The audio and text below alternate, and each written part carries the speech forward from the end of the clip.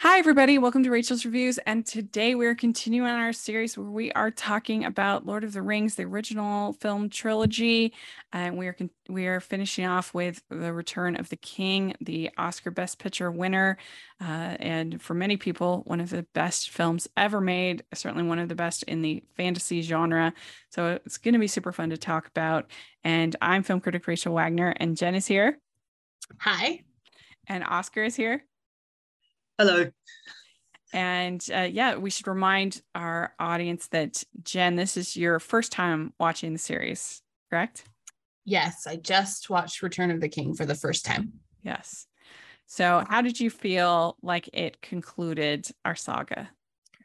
Well, I only watched the theatrical release of Fellowship, and then I watched the theatrical release directly followed by the extended version of Two Towers. So I thought on return I would just start with the extended release. It's really long. It's really long. I loved it, but I just kind of kept feeling like, oh my gosh, this is really long.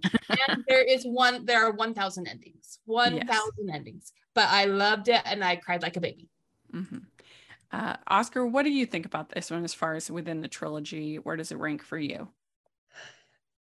I honestly go back and forth between Fellowship of the Ring and this one, even in its extended form. And to be honest, it's one of those cases where there is a bit of personal bias to it because this was the first Lord of the Rings film I actually saw in the cinema. And that was the film that made me a Tolkien fan for the rest of my life, actually. Yeah. Well, this film I actually didn't see in the theaters. I've never seen it in the theaters because it came out when I was on my mission for my church. So I didn't get to see it. So when it came out, and that was, and I remember seeing the posters and stuff, like, oh, I wish I could go see. I wish I could go see it. And I remember my my companion saying to me, "You'll reach a point where you won't even see those posters or those signs." I'm like, "No, that's not gonna happen." Not with something as epic as Return of the King.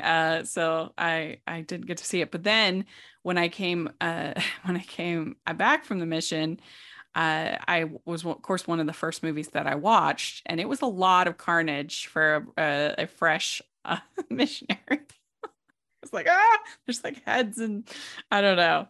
There's battles and I just wasn't quite ready for, I think, that level of battle for a fresh green off the mission. Yeah, I definitely see what you mean. Yes. I mean, the very first movie that I watched when I came home was The Incredibles, which was a good, I think, good gateway. It's a good one to watch. Yes. But yeah, there's a lot of movie blind spots that I have in between 2003 and 2005 because that's when I was gone, and you just don't watch movies really on your mission. So I've worked I've caught up on many of them over the years, but yeah, that is, a lot of times people are like, there's some big movie, and I'm like, oh, was it in 2003 or 2004? That's why I haven't seen it. So yeah. But it's so exciting that a movie like this could win Best Picture. I mean, not that the Oscars are the be all end all, but it's just usually genre movies like this don't get recognized except for in technicals. So it's very exciting. It still holds the record for the most won in a clean sweep, which it won every single award it was nominated for, which was 11. Yes. And that is the most that any movie has won in a clean sweep by a couple. Titanic and another movie Ben-Hur nominated for 9 and won 9, but I love that it holds that record. Ben-Hur was the other one. Yes. Yes. Yeah, that sounds right. So. Yeah, it won Best Picture, Director, Adapted Screenplay, Film Editing, Art Direction, Costume Design, Makeup, Original Score, Original Song, Best Sound Mixing, and Best Visual Effects. So I was surprised that more actors weren't singled out for acting. Yeah, it didn't get it's any just- acting noms. Well, I mean, think. Ian McKellen got a little bit of attention, and I think even won for Fellowship, but really no one. Oh, he lost to Jim Ian Broadbent McKellen. for Fellowship. Oh yeah. Yeah, he did get, that's right. He did get nominated. Yeah. But yeah. So sorry, go ahead. No, I just meant that I was surprised in looking back, but then I was happy when I found out that the cast won the SAG for this movie. So they all have an acting award for the movie. It made me feel better. Yeah, that's true. Almost all of them. There is one actor who's not actually included because who was cut. it? Because he was cut from the theatrical cuts. It's Christopher Lee. Oh, that makes me sad because he really did. I would want him to have an acting award too. Oh, interesting. Me too. Yeah. I don't hold a lot of things against Peter Jackson specifically for this trilogy, but in the case of Christopher Lee and cutting out his big scene, yes. That's the Is one. it available to see somewhere? It's on the extended edition. Did I watch it? I probably did. Because Yeah. I watched Did you see Extended, Saruman? but I took, yes, I did. And I saw him die. Yeah. There you go. That's the one you saw. Yeah. You saw It was amazing. Mm-hmm. So we start out with this opening scene where we learn how Smeagol found the ring, and that he kills his cousin over it. And that was a pretty effective scene as far as really giving you the backstory of Gollum, and also kind of helping you to remember the power that the ring has.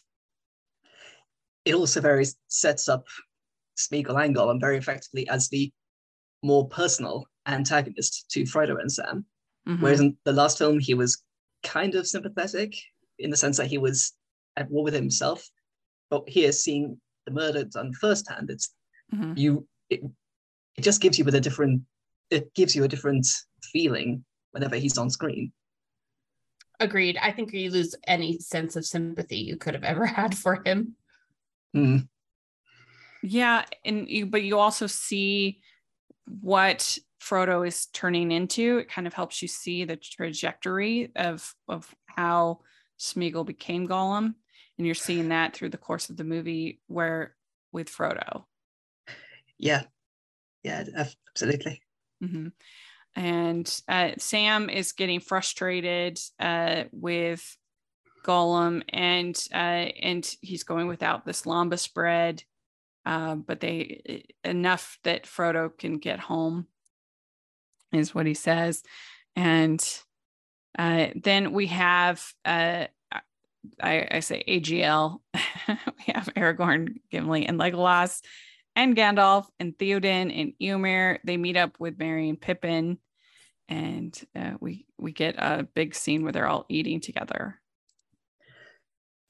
Nice little moment of levity from the two hobbits. Nice little break. And and it was good to see them all together. Yeah, it's the Fellowship partially reunited. Right. I was happy. I'm like, oh, look at the gangs all together, except for, of course, Frodo and Sam. Yes. One detail I like is how Gandalf is he's a little not in the mood for their antics. Going hobbits. Mm-hmm. It's true. So then we have Gandalf and Saruman, and Saruman says, "Save your pity and your mercy. I have no use for it." And that's when we see Grima getting shot, and Saruman falls off the tower, getting speared on the mill. That's pretty intense. It's also an indirect reference to Dracula being a heart, a stake through the heart. I didn't even think of that. Yeah, I didn't either. That's cool though. And I did kind of like just the slow, like his body like slowly going down. I don't know why it was so dramatic, but I liked it. It was. It's actually his scene where he's stabbed in the back by Grima is a reworking of his actual death in the book, where he basically takes over the Shire towards the end and has to be rooted out, but he's betrayed in the end by Grima, and Grima is shot. So it's a fascinating case of taking what the scenarios of the page, but reworking them for the context of this story. Yeah, and the visuals in general. Mm. Yeah, I do find it a little bit confusing sometimes for me to keep track of what's going on between the Rohan humans and the Gondor humans and all those characters, and especially once they split up Merry and Pippin, because they look so much alike. I get a little confused. Okay, which one? This is the Gondor people. This is the Rohan people. But I don't know what they could fix with that. It's just me being slow. And it's a lot of people to kind of manage in one story. Though. Sorry, I felt the same though. I kept having to like remind myself who was who. Because they're similar. Yeah, I don't know how they could have kind of made that easier, but there's a lot of people to keep track of in this movie, in this story. And people in a lot of similar situations, either preparing for war or or dealing with the enemy at the gates, in some cases literally, and characters and leadership positions making incredibly smart or incredibly short-sighted decisions. Yeah. Well, I had a hard time figuring out like who Aragorn belonged to, because there were the two groups, and I was like, is he supposed to be the king of them or them? Anyway, that was I couldn't figure out. I kept forgetting where the attachment was. Yeah, I mean, it's Gondor, right? Yeah, but it is a little. Are you a fan of Rachel's reviews? Do you look forward to Family Movie Night, Female Film Critics panels, or the Talking Disney podcast? If so, please consider supporting the podcast by becoming a Patreon. As a patron, you get to access monthly events such as the watch-alongs and Q&As, where you get to talk to stars and find out the behind the scenes of the movie making industry. And you can pick what I review for Family Movie Night, or even become a guest on the podcast. Podcasts and YouTube channels are expensive, and I really, really could use your help. I would so appreciate it. You also get to be a member of the Facebook group where we talk about all the films that we're seeing, and we have so much fun. Go to patreon.com/Hallmarkies and select one of the Rachel's fan tiers. That's patreon.com/Hallmarkies. Then we have Pippin finding Saruman's planet Palantir. Yes. Which is like a globe thing that you can look into and see the power of the ring. Actually, a Palantir is used for seeing across huge distances and connecting to whoever has another Palantir. Okay. And in this case, Saruman had one. Sauron also had one. That's how they were able to communicate. Okay. Well, it looks into the ring now as they have it, because I guess it's because of Sauron. And Pippin looks into it, and he sees Minas Tirith that was burning, and he sees Sauron, and it's upsetting, obviously, for him. And I don't know, I thought that was all pretty effectively done. It was a pretty cool visual effect of the Palantir. I think it looked good. And you do get a lot of growth from both Pippin and Merry in this movie. I actually really loved that they were separated in the movie, and that you got to kind of see their own journeys, but they were so similar, and got to see them fighting in different regards. I don't know why, I just really liked that. Yeah, it's an opportunity to show growth, or in Pippin's case, to grow a lot more. And when they first get separated, I love when, who's the one of them says, he followed me everywhere since we were tweens. Oh, that was Merry. Yeah. And I just thought, oh my gosh, so it was such a significant thing for them to be separated. Yeah. Because they haven't really lived life without each other. Pretty much, yeah. Yeah. We get it's very similar to, if we were to relate it to Tolkien's experience, to seeing off friends in different regiments in the army and potentially never hearing from them again. Oh yeah. Oh, that makes sense. Like childhood friends that you just send off to some new life thing, and then you never see again. Oh. We also get a nice scene between Aragorn and Gandalf when Aragorn says, "What does your heart tell you?" And Gandalf says that Frodo is alive. It's a nice moment. I rewound it and watched it twice because I thought it was sweet. Yeah, it was a good moment. And then Gollum, he's talking about the precious, and you see this whole scene where he fights with himself, going back and forth, back and forth.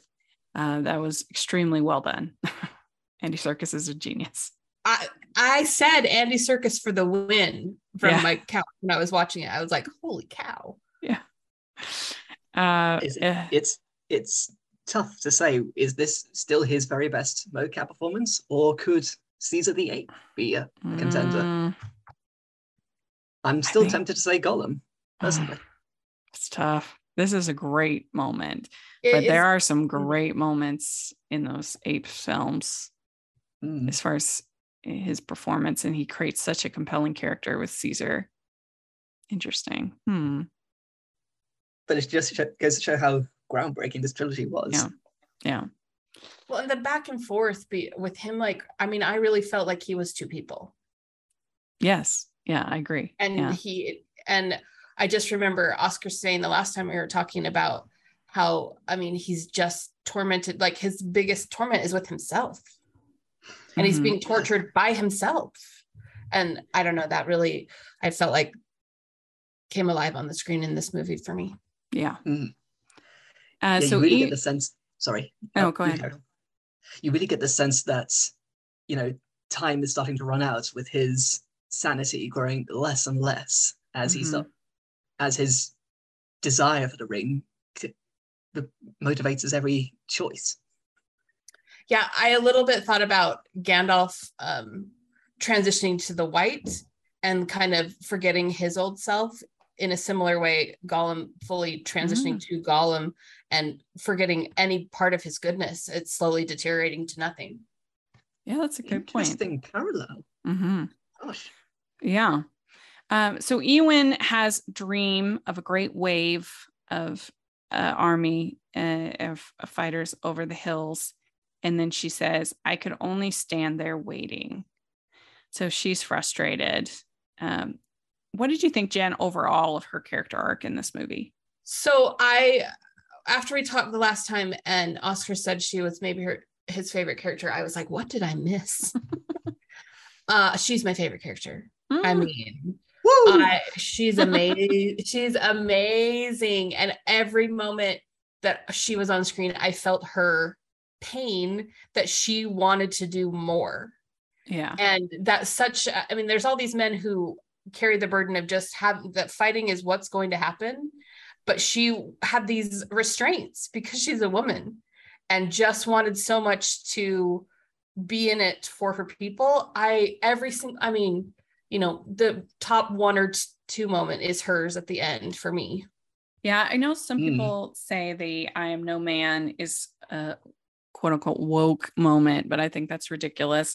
I think it's earned. I mean, there's some people who complain about the women moment in Endgame, Avengers Endgame, that it's not like authentic or whatever. I still had fun with that moment, but here it's not like that, where that just kind of randomly comes together, all these women. In this, like, there's a character arc to her that gets her there where it makes sense. And I don't know, it's just a very cinematic, fun moment, in my opinion, and a good arc for the character.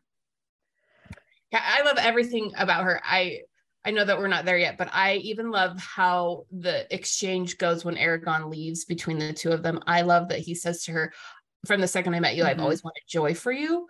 Yeah. It just means he sees so much value in her and has just always wanted. I just love everything about her. Well, and they kind of put her with Faramir, at the end. So it's like, oh, okay, she's going to be okay. Right. Yeah. Right. I had to read what it said in the book about them so I could feel better about it. Like, she goes from a hot brunette to a cute redhead. Why not? That's right. Life's good. And so then we get this things are in motion that cannot be undone. And Pippin goes with Gandalf, separates from Merry. And yeah, like you said, there's that moment where he says that he has always followed me everywhere I went. So it's a very sweet friendship. I think that's an undersold element of the Lord of the Rings, is that it really is a story focused on friendship. Well, Frodo and Sam, obviously, but you've also got the friendship of the Three Musketeers, AGL. You've got Merry Pippin friendship. There's a lot in there of friendship as an important. Even Gandalf and Pippin who start to develop more of a friendship with this one, whereas in previous films, Gandalf really didn't have a lot of nice things to say to Pippin. Yeah. Well, yeah, I mean, Gandalf, he's a friend with Bilbo, he's a friend with Frodo, and I don't know. Aragorn is a very powerful friendship there as well. Yeah. I think the primary message of this movie is friendship, and of this trilogy is friendship. And I thought more than once while I was watching Return of the King, how glad I was that the first installment is called The Fellowship of the Ring, because that's really where it all begins, and what carries it through is this fellowship of and these friends. Yeah. So Arwen is leaving with the elves, with her people, and she sees a vision of her child with Aragorn, and she turns around and decides to go back. If I leave him now, I will regret it forever. And then she also repairs Narsil's sword, and so yeah, that's Arwen's kind of story. I didn't understand the significance of that sword, other than I know her dad takes it to Aragorn, but did it have special power? It was at the very, very, very beginning when they go the backstory about the creation of the rings and Isildur's. Yes. That whole story. The sword gets destroyed. Am I right, Oscar? Or am I missing? Yes, that's right. Yeah. Sauron breaks the sword, and then Isildur uses the hilt shard to. I remember that. I just wasn't connecting that was that sword. Okay. Yeah. Okay. Yeah, and so then we have that Gandalf and Pippin meet with the Steward of Gondor, with the king basically of Gondor, and I think it's what is it? Denethor. And it's John Noble. Denethor. That's what I had in my head because I couldn't remember his name. Yes, and he is cloaked in grief. And Gandalf says he uses his grief as a cloak for his vain ambitions.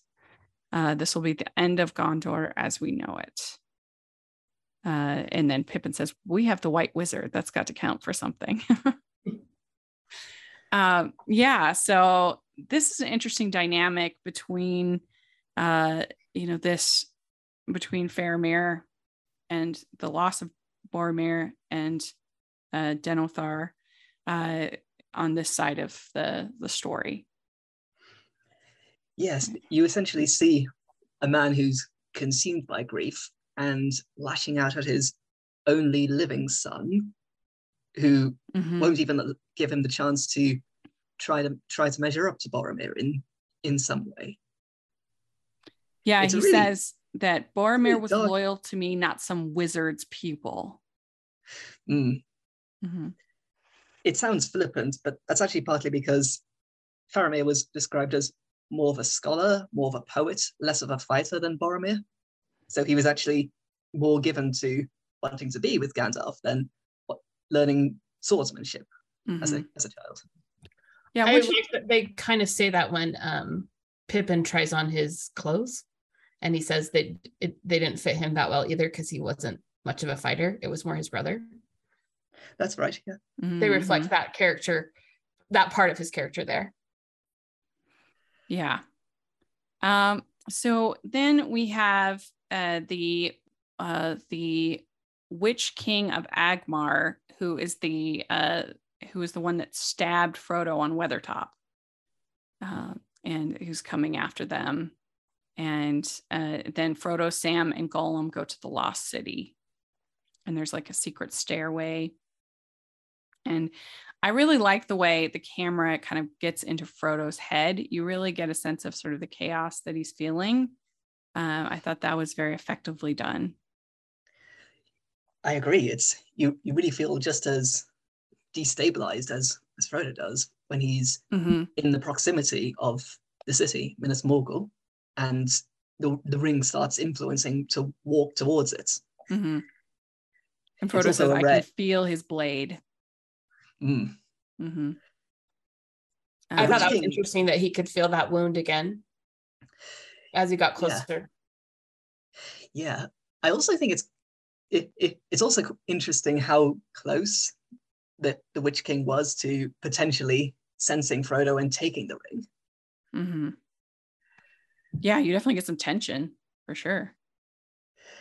By So that then, point, by that point, the border's set, as Gandalf says, and the army start to march across the land towards Gondor.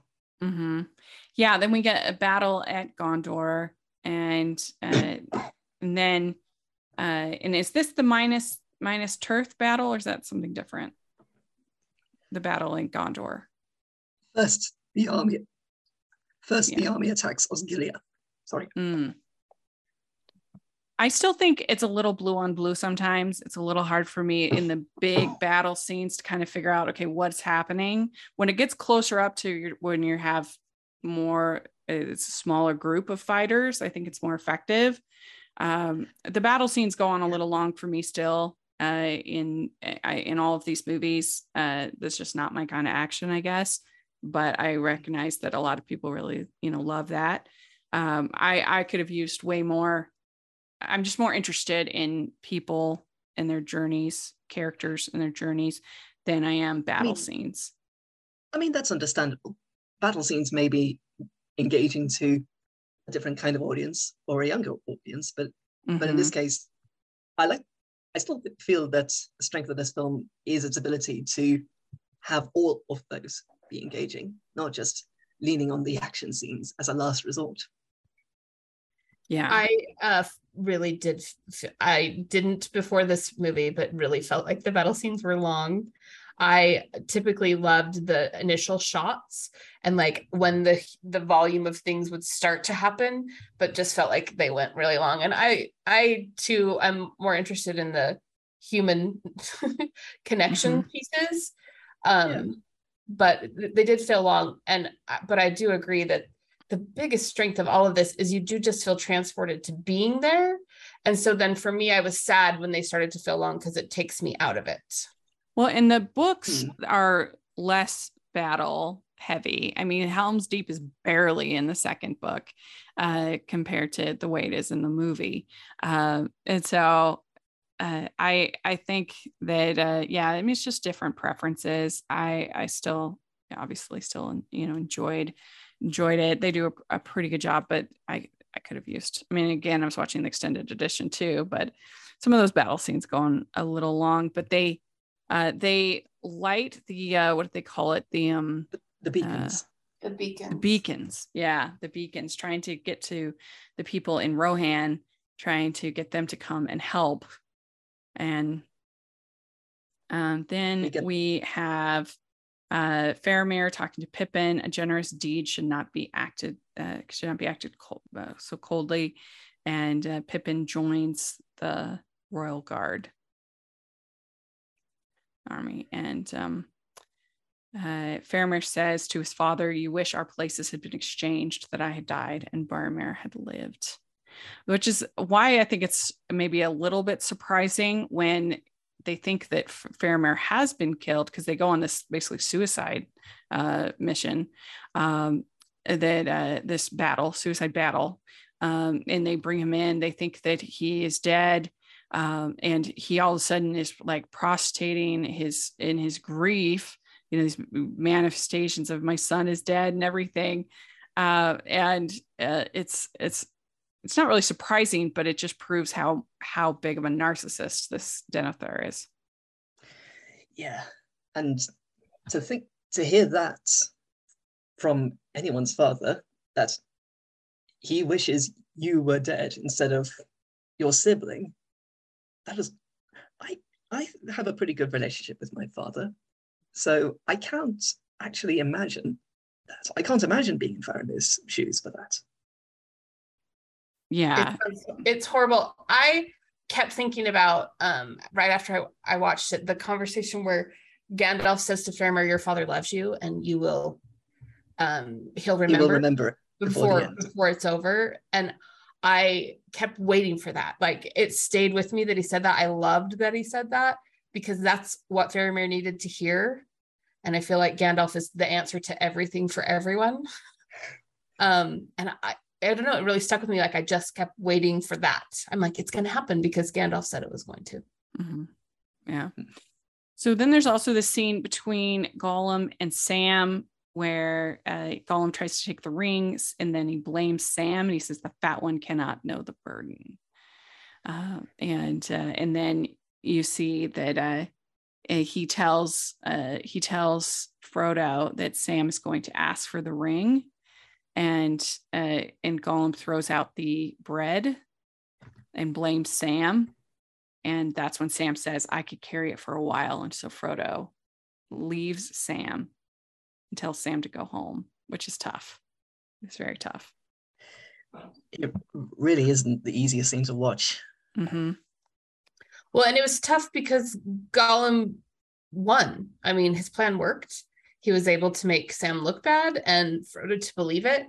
And it made it sad for me to realize how far gone Frodo was getting. Mm-hmm. Well, and I've heard people say, "Oh, Frodo's not a very likable character," but the thing is that he is under the burden of the ring. And also, I feel like it's very easy to criticize lead characters. Almost everybody loves the side characters in stories. The lead character has to be he's the one that has to sort of grow the most and change the most. And so it's always easier to like a Han Solo than a Luke. You know, it's always easier to like Hermione over Harry, you know, kind of a thing. And so I think that that's sort of a situation sometimes that we have. But I think that Frodo, in almost every situation, given the knowledge that he has at that moment, it makes sense, his choices. And also when you consider that his choices aren't 100% his own choices, that he's affected by this burden that he has. It's true. You don't necessarily believe that without this ring, Frodo would behave differently to Sam. Basically, because he's really not fully himself. Mm-hmm. He makes this incredibly rash decision, and it certainly makes us feel more worried for what's going to happen to him now that his stable element in Sam is gone. Yeah, I just was sad that the bad guy won in that moment a little. And it made me think in that moment too, like, what does the ring represent? Is it just every evil thing? Because the more that I learn about the ring, the more I hate it. Well, and the more evil it feels. Yeah. Well, that's what makes it work more than a lot of other fantasy stories, at least for me, is there's clear stakes. There's evil and good, and a clear, this is the end that we have to, this is the treasure at the end, right? This is the end goal of what we're trying to achieve. That you see that helps build tension and it gets me invested, as opposed to the Hobbit movies, which are just about an adventure. There's not that same kind of stakes in good versus evil. It's more just like, let's have fun. And so that I think, because I a lot of fantasy doesn't really compel me, doesn't work for me, but this does, because I just think it has such a clear map of the story and where it's going, and a clear stakes of right and wrong. So we also have Eomer, who doesn't want Merry and Eowyn to get involved in the war, and he says war is the province of men, and Merry wants to fight, but he wants to save both of them from fighting. What do you think of that, Oscar? I think what's what's also crucial to that is that Éomer is describing the up close and personal experience of that kind of swordsmanship fighting. So you're surrounded by death and chaos and watching your friends die around you. And we know that from previous scenes that Éomer is more of a martial character than well, certainly Faramir, for example. So we get a sense that he is speaking from a place of experience, and he's not trying to put Éowyn down, but he's simply warning her that this is what she's about to get into. Mm-hmm. That's in that scene where Eowyn and is it Mary? Mary, yeah. Come out of the tent and he's put on the fighting stuff and they have that conversation and Eomer says, I have no doubt he has the heart for it, kind of, but you guys just don't know. And I think he just really is generally like, you don't have the heart of a fighter. You don't have the skills of a fighter, I mean. And that was all he said. He says something funny about like, I have no doubt about this, but I do worry about the length of his arms to do that. He says, I do not doubt his heart, only the reach of his arm. Yes. And I just think it has to do with him feeling protective of them, which that's the word I would like. Use. And I gotta say, there cannot be enough of him. I loved Eomer and I wanted more of him. Yeah. It's also nice to see. Sorry. No, you can understand him wanting to protect his friends and save as many people from war as possible. I don't think it's a misogynistic thing. Yeah. It's also nice that we see Éowyn and Merry start to form their own little friendship just before the battle is joined. As it runs as a nice little parallel to Pippin and Faramir's friendship. Yeah, I like them having their own new friendships. It's kind of fun. Yes. I think the weakest part of this movie is the whole Army of the Dead underneath the mountain, that whole sequence.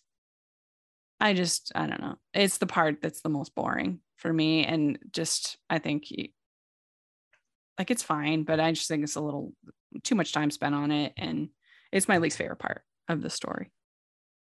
I don't dislike it, but I do wonder how it could have worked if it was less emphasis on the ghosts and the undead army and Aragorn's somehow asserting his place as the rightful king. Like, I wonder if there may have been a more succinct way of showing it. Yes. I agree. It wasn't my favorite. However, I did think it was super cool when all of the skulls came out of it everywhere and they had to run out of the tunnel.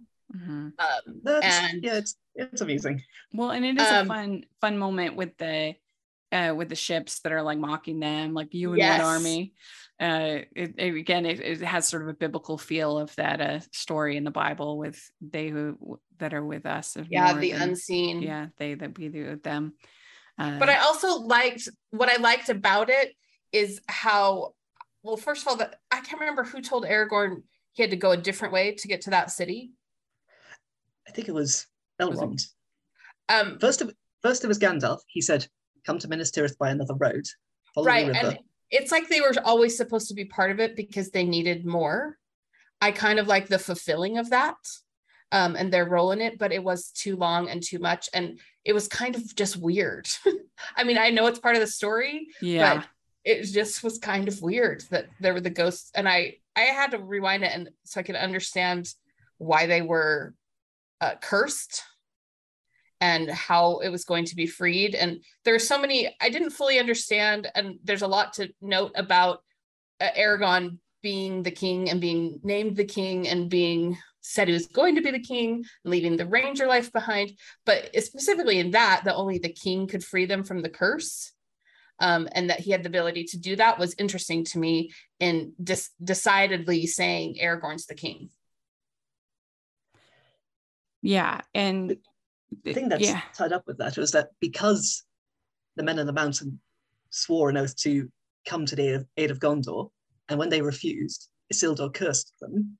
So basically they had to fulfill their pledge, and an heir of Isildur, being Aragorn, would lift the curse. Yeah, and he has the sword at this point because Elrond has come, and he comes to get Aragorn to save Arwen, yeah. So does the fact that he's in possession of that sword mean that he's the king? No, sorry. The sword is an heirloom of Aragorn's ancestors, and it is used in the films as a representative that he has stepped up to the plate. Okay. Yeah. And that the army of the dead recognize that, and they can, and he tells them they can lift the curse. And we also get this long scene between the King of Rohan and Eowyn, and he says that I would have you smile again. You shall live to see these days renewed and no more despair. And I thought that was a nice moment doing that. It's a great way for Theoden to show that he's putting faith in Eowyn to lead the people should him and Eowyn not come back, should they lose the battle, which at this point Theoden's actually expecting to rise and never come back, so to speak. Yeah, he says we cannot defeat them, but we will meet them in battle nonetheless. That's it, yes. Yes, death certainly seems imminent when he's saying that to her. And I think that was about the future of his people, and making sure that she was part of that, taking care of them going forward. And I thought it was a nice companion moment to his last moment. Yes. Yeah. There's some really lovely scenes with Theoden and Eowyn. And then Faramir is brought in after this battle, the suicide battle. He's brought in with 2 arrows in that none survived the battle, which is brutal. And we get this grieving from Denethor, but Pippin says he's still alive. He's still alive. So yeah, that whole scene. And we almost glossed over it, but when Faramir is riding with his knights into battle, we get the incredibly haunting song sung by Billy Boyd. And my sister said he wrote it, Billy Boyd, is that true? I think he composed the tune for the lyrics, but the lyrics do come from Tolkien. It's really haunting. I mean, it is, just when he sings it, it's beautiful, but it's just like, piercing a little for me. The thing it reminds me of is the early cavalry charges of the First World War. Young riders being gunned down by heavy artillery. Well, and you get that scene with Gandalf, prepare for battle. I mean, that's a pretty pretty iconic scene. And then Aragorn standing, you will go no further. You will not enter Gondor. This is also when we get the giant spider attacking Frodo. That's pretty intense. And I would say they allow the hero to get pretty far gone. I mean, you're definitely concerned. Oh my gosh, the foaming at the mouth put me over the edge. I was like, whoa. Oh my gosh. To this day, that spider looks absolutely real, incredible, and it's frightening to behold. And then Sam finds the bread and knows what Gollum did, and Gollum says, "The precious made us do it." That's good. He's trying to weasel his way out of it. I see it as. And Frodo says, "I'm so sorry, Sam." And he dreams of Galadriel. The task was appointed to you. If you do not find a way, no one will. What I love about that is that in the dream, Galadriel extends her hand but doesn't hoist Frodo up. She allows Frodo to make that choice. And when she smiles, you can tell that she's, in the dream, she's proud that he's made that choice. And that gives him the strength to get back up again. Yeah. I We like love her, that. how the way they use her within the story, I think is very effective. You kind of bring in Kate Blanchett, and her sort of just her screen presence and everything. And it just kind of, I feel like they use her very effectively. Yes. It's little, She but it's always brings. impactful. Sorry, go ahead. Sorry, I was just saying that it's little. It's a little, but it goes a long way. Mhm. It's very Yeah. impactful. Yeah. So the orcs find Frodo, and they said this fellow isn't dead, and then they take him off all of his clothes, and they think, oh no, he has. So Frodo thinks they have the ring, and It's also that also comes on the heels of Shelob stabbing Frodo with her stinger. yeah, the That's what spider. knocks him out. Yeah. And Sam fights the Shelob away by himself. Yeah. That's This was so the cool year when for they giant spiders in movies, because there was in Harry Potter also. Well, again, this was clearly the source material for Harry Potter. I did think it when I saw the spider. Yeah. But it was so cool when Frodo sees Sam from behind the spider coming into attack. I really loved that. Mm-hmm. Then you have a moment where Gandalf confronts Sauron. And I think he confronts the Witch King. Oh, the Witch King. Sorry, the Witch King. Yeah, so that's good. And he said the world of men will fall. And For a moment, you see Gandalf lose hope. Mm-hmm. You can see the grief welling up in his eyes Mm-hmm. as the Witch King is about to strike him down. Mm-hmm. We also have Pippin saving Faramir from the fire, and then the horse pushes Denethor into the fire. Go Shadowfax. Yeah. And then he runs off jumps off the cliff. Not a fan of that scene. You're not a fan? Not really. It just looks too cheesy. City, yes. We see that the city is a fair distance away from the prow of the city, if you will. So he had to have run maybe a mile, maybe more, without giving out. That's true. Even why you wouldn't just stop, drop, and roll? Why would you run off a cliff? But nevertheless, if I were an executive at New Line, I'd insist that scene is digitally scrubbed out. We'd like to take a second and thank our sponsor for this episode of the podcast. It's the Hallmarkies merch store. Are you looking for that perfect gift for the postable, Hardy, or Hallmarky in your life?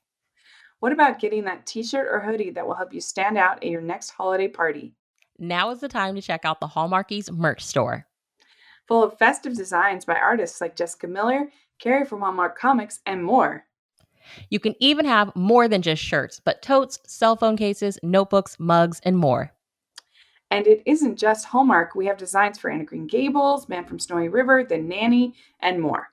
Every purchase at the merch store goes to help support the podcast and allows us to make the great content you know and love. There are frequent sales, so go to tpublic.com/stores/Hallmarkies or see the link in the description. That's tpublic.com/stores/Hallmarkies. Pippin says, I didn't think that it would end this way. And Gandalf says, no, the journey doesn't end here. Death is just another path, one that we all must take. The gray rain curtain of this world rolls back and all turns to silver glass. And then you see it. What, Gandalf? See what? Gandalf says, white shores and beyond, a far green country under a swift sunrise. Pippin says, well, that isn't so bad. Gandalf, no, it isn't. Which is a good moment. It's a wonderful moment. Mm-hmm. Maybe my favorite scene of the two of them. Mm-hmm. No small part because it's also lifted from the last chapter or near the end of the last chapter of the book, when Frodo actually holds the Undying Lands for himself. Mm-hmm. So the Nazgul dragon with the Witch King takes down Theoden. And then Eowyn says, I will kill you if you touch him. So her and Mary take down the Witch King. And that's when she says, I am no man. And she stabs him in the face. I loved it. Yes. Fantastic. I cheered. Phenomenal moment. Yeah, I cheered. And it's also significant that it didn't come out of nowhere, to your point earlier, is that he says, no man can kill me or something right before she says that. Mm-hmm. And so it's not like that came out of nowhere that she's announcing that she's responding to him. But oh my gosh, that's a win of a moment if ever I've seen one in a movie. Yeah. So then we have this little bit of comic relief in the battle because Legolas and Gimli are still counting. and Legolas overtakes this Oliphant, and he says, and then Gimli says, that still only counts as one. Yep. Yeah. Some fans, quite a few fans I know, don't really like that little scene. They think that's going way over the top, set a bit of a bad precedent for Legolas. But I don't know. I have fun with that it. One always makes me smile. Yes. I kind of like that within their friendship, that I feel like it's them, but it's also how they cope with all the things they're doing, which is a lot. And they're in this big battle, but they cope by just dealing with what's right in front of them with each other. Mm-hmm. Yeah. So Aragorn tells the army of the dead that I hold your oath fulfilled, be at peace. And then Eomer finds Eowyn and Merry finds Pippin's cloak. And then Pippin finds Merry. Merry says, I knew you'd find me. It's very sweet. And asks if he was going to leave him, which I thought was Mm-hmm. But that Carl Urban shrieking when he found Eowyn, oh my goodness. It like made my heart race. Yeah. His apparent grief. And apparently that's only in the extended version. Because that's right, yes. Mm-hmm. Oh my gosh, that affected me. Like his outward just freaking out. Yeah. It's incredible because for a moment, Emma's his guard is down. He's no longer a soldier and a captain and a prince of Rohan. For now, he is a nephew and a brother who has lost his uncle and thinks he's lost his sister. Yeah. So I thought she was dead by his reaction for a second. Yeah. So then Sam fights the orcs and he says, that's for Frodo, that's for the Shire, and that's for my old gaffer. Sam once again earning his badass credentials. Yes. And then one says, I'm going to bleed you like a stuck pig. And Sam says, not if I stick you first. So that's when Sam gets the ring from all of this fighting. And when Frodo asks for the ring, he does struggle for a few minutes of giving it back because it is so powerful. And but then he gives it back, and he says, Frodo says, the ring is my burden. It will destroy you, Sam. And Sam says, well, we best find you some clothes. It's quite telling that of the characters who have the ring, that Bilbo and Sam are the only ones who give up the ring willingly. Mm-hmm. And in Sam's case, especially for having taken it for such a short time and being so close to Mordor. Yes. Okay, so I have a question about that scene because I had been so convinced leading up to this that he could not be affected by the ring. It seemed like they were showing he was a little affected by the ring. Yeah, he was. But but it also seemed like he was affected by what it was going to do if he handed it back to Frodo, knowing what it had already done to him. Mm-hmm. Yeah, I think there's some truth to both of that he's hesitant because he doesn't want his friend to die by the power of the ring, but also he feels the power of it. Which I appreciated that it made him seem even stronger as a person. The fact that he could at that point give it back is something powerful. But also it still, you still keep the menace of the ring intact. The fact that it was just within inches of latching onto Sam. Yes. And this is our pillow moment, and he says there is light and beauty out there that no shadow can touch.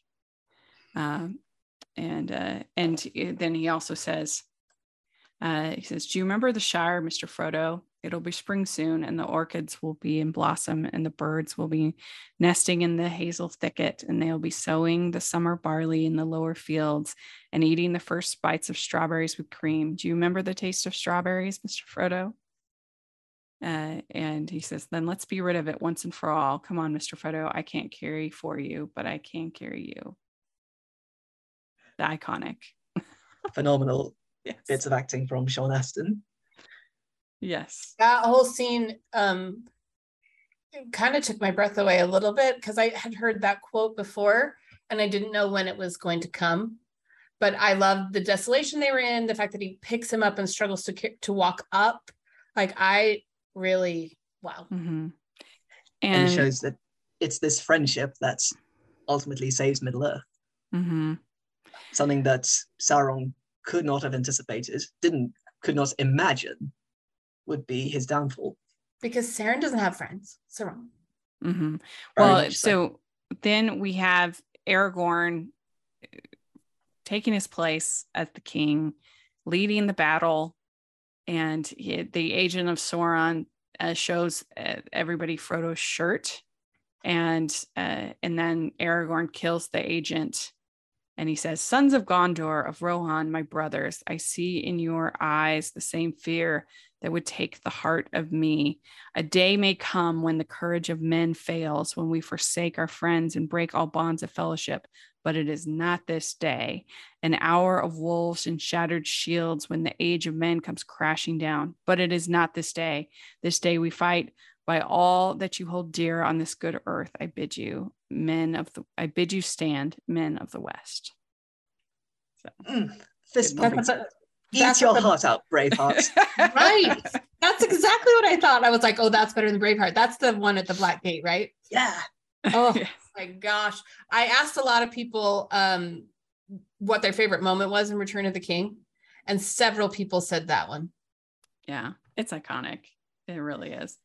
You can't imagine any other actor than Viggo Mortensen delivering that speech Mhm. and rousing everyone in that way. Mm-hmm.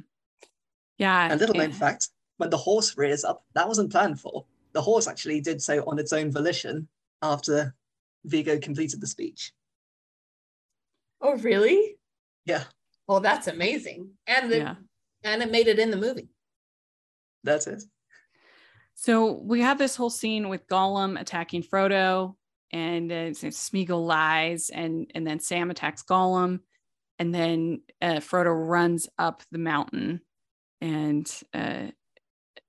so then you see Frodo holding up the ring, and he hesitates, and Sam's just like, just let it go, and then he says, the ring is mine, and you're like, oh no, oh no.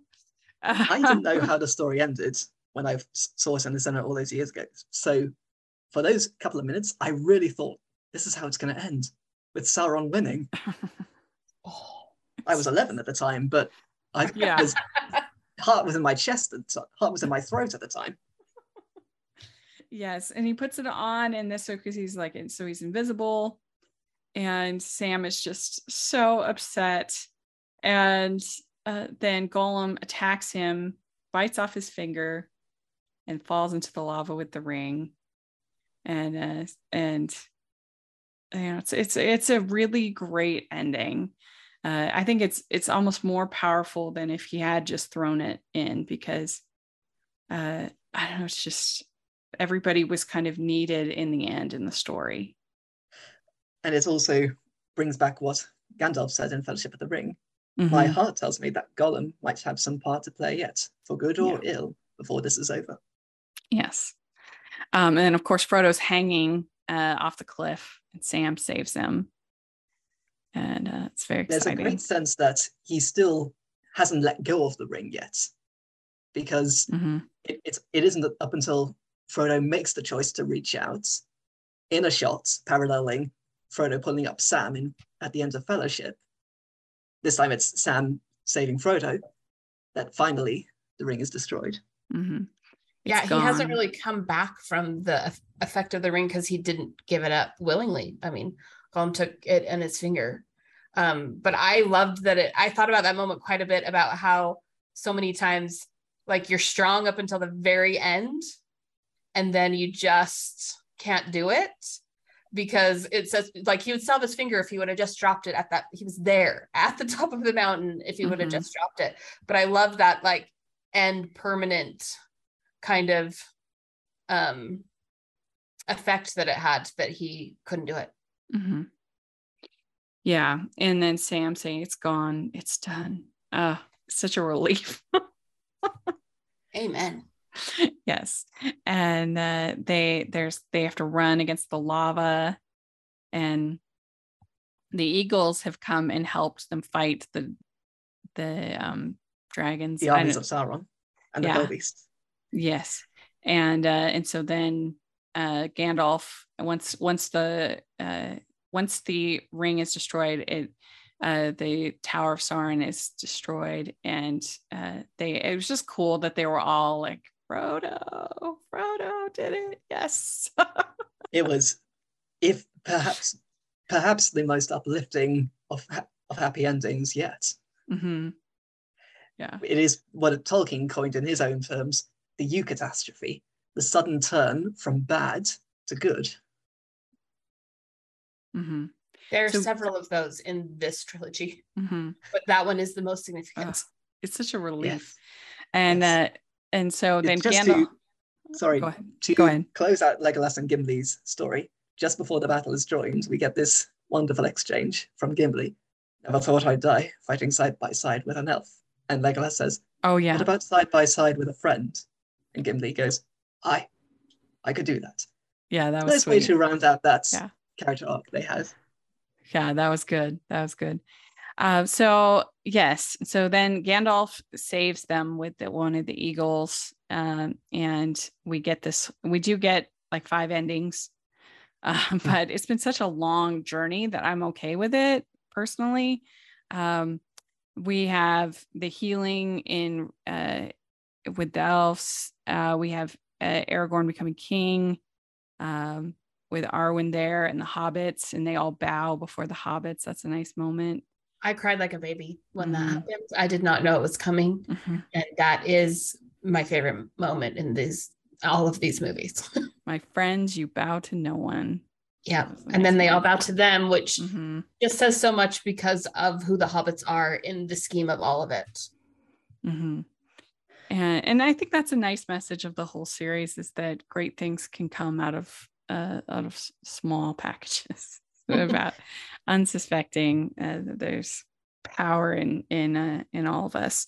And also it's quite fitting that Aragorn's very last scene isn't necessarily the coronation itself. It isn't necessarily him standing tall and proud. It is one last gesture of humility towards his friends, the hobbits. So then Sam marries Rosie, like he said he would earlier. And well, it's interesting because when I asked several people what their favorite moment in Return of the King was, 2 people said it was that moment when Frodo wakes up and each person comes to see him is so happy to see him, which I thought was interesting because that wasn't, because something happens to me in this epilogue where I thought it turned into a Jane Austen film for a minute. Because the moment when Sam gets married, I was like, this really could be a scene from a Jane Austen movie, but I loved it. I love the scene immediately before they get married. It's the hobbits in the bar, the Green Dragon Inn. Oh yeah, in the Shire, yeah. Just silently expressing their, realization that we've been through this incredible adventure together that none of our friends and family relations and neighbors could ever understand. To bring the World War I parallels back, it's like the surviving soldiers coming back from the war, having lived through this together, that no one else can really understand.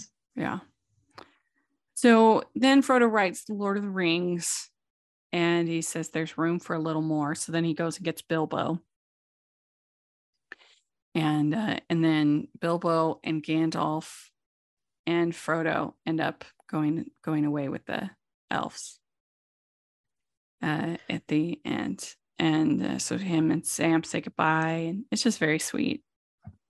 I love what he says at the end to Sam. I love Sam being so upset, like, you cannot leave. And I I should have written down. You guys have done this a million times. I should have written down what they say exactly.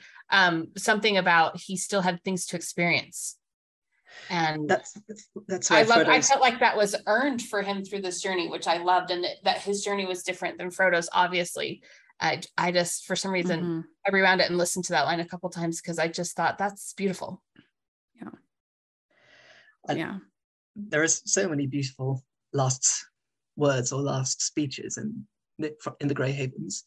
Bilbo's little proclamation. I think I'm quite ready for another adventure. As he boards the ship with Elrond. Yeah. Gandalf saying goodbye to the hobbits. I will not say, do not weep, for not all tears are an evil. And Frodo's last spoken words to Sam. The last pages are for you, Sam. It kind of goes back to that whole idea we were talking about with friendship. It really, these goodbyes are there's all these friendships that are recognized throughout. I did also note that the declaration that it was time for the Dominion of Man, that kind of done their parts. That's right. It's essentially the end of the time of myth and fable with the elves passing on. And in this case, I feel that Tolkien was wise to not have any other stories after Return of the King. I think he understood the fallibility of humanity, but I think he was wise enough to know where a good story needed to end. Right. So I guess, do we have any closing thoughts about this movie and also just watching the trilogy and talking about it together? Jen, this was your first time watching it. What are your sort of closing thoughts? That I can't believe I didn't watch it before now. I read a lot about the critical reception of Return of the King because I was curious. And it really is one of the most incredible cinematic creations ever. And I can't believe I have never seen it. So not only am I grateful that this drove me to do it, but I think I might read the books. Yes. Because I'm that engaged in it. And I love all of the meaning in it and all of the underlying friendship, of course, and it's beautiful and how it's shot, and Peter Jackson is a genius. And how is it 2022 that I'm just figuring this out? So thank you for your expertise and for just inviting me to do it, because I don't know that I would have done it ever. Yeah. I mean, it's interesting because that's 93% on Rotten Tomatoes. And I just think, like, I can understand it not being your favorite. Like, I totally get that because it is kind of long, but outright not recommending it, that I just kind of like, really? But to each their own, I guess. But I did read a funny thing that at the time of release, one of the critics said it wouldn't make his top 10 list for the year because it took 45 minutes to end, but it was one of the greatest film creations of all time. Which I thought really? was kind of funny. That's a weird reason, I feel like. People are so hung up over the endings, I think.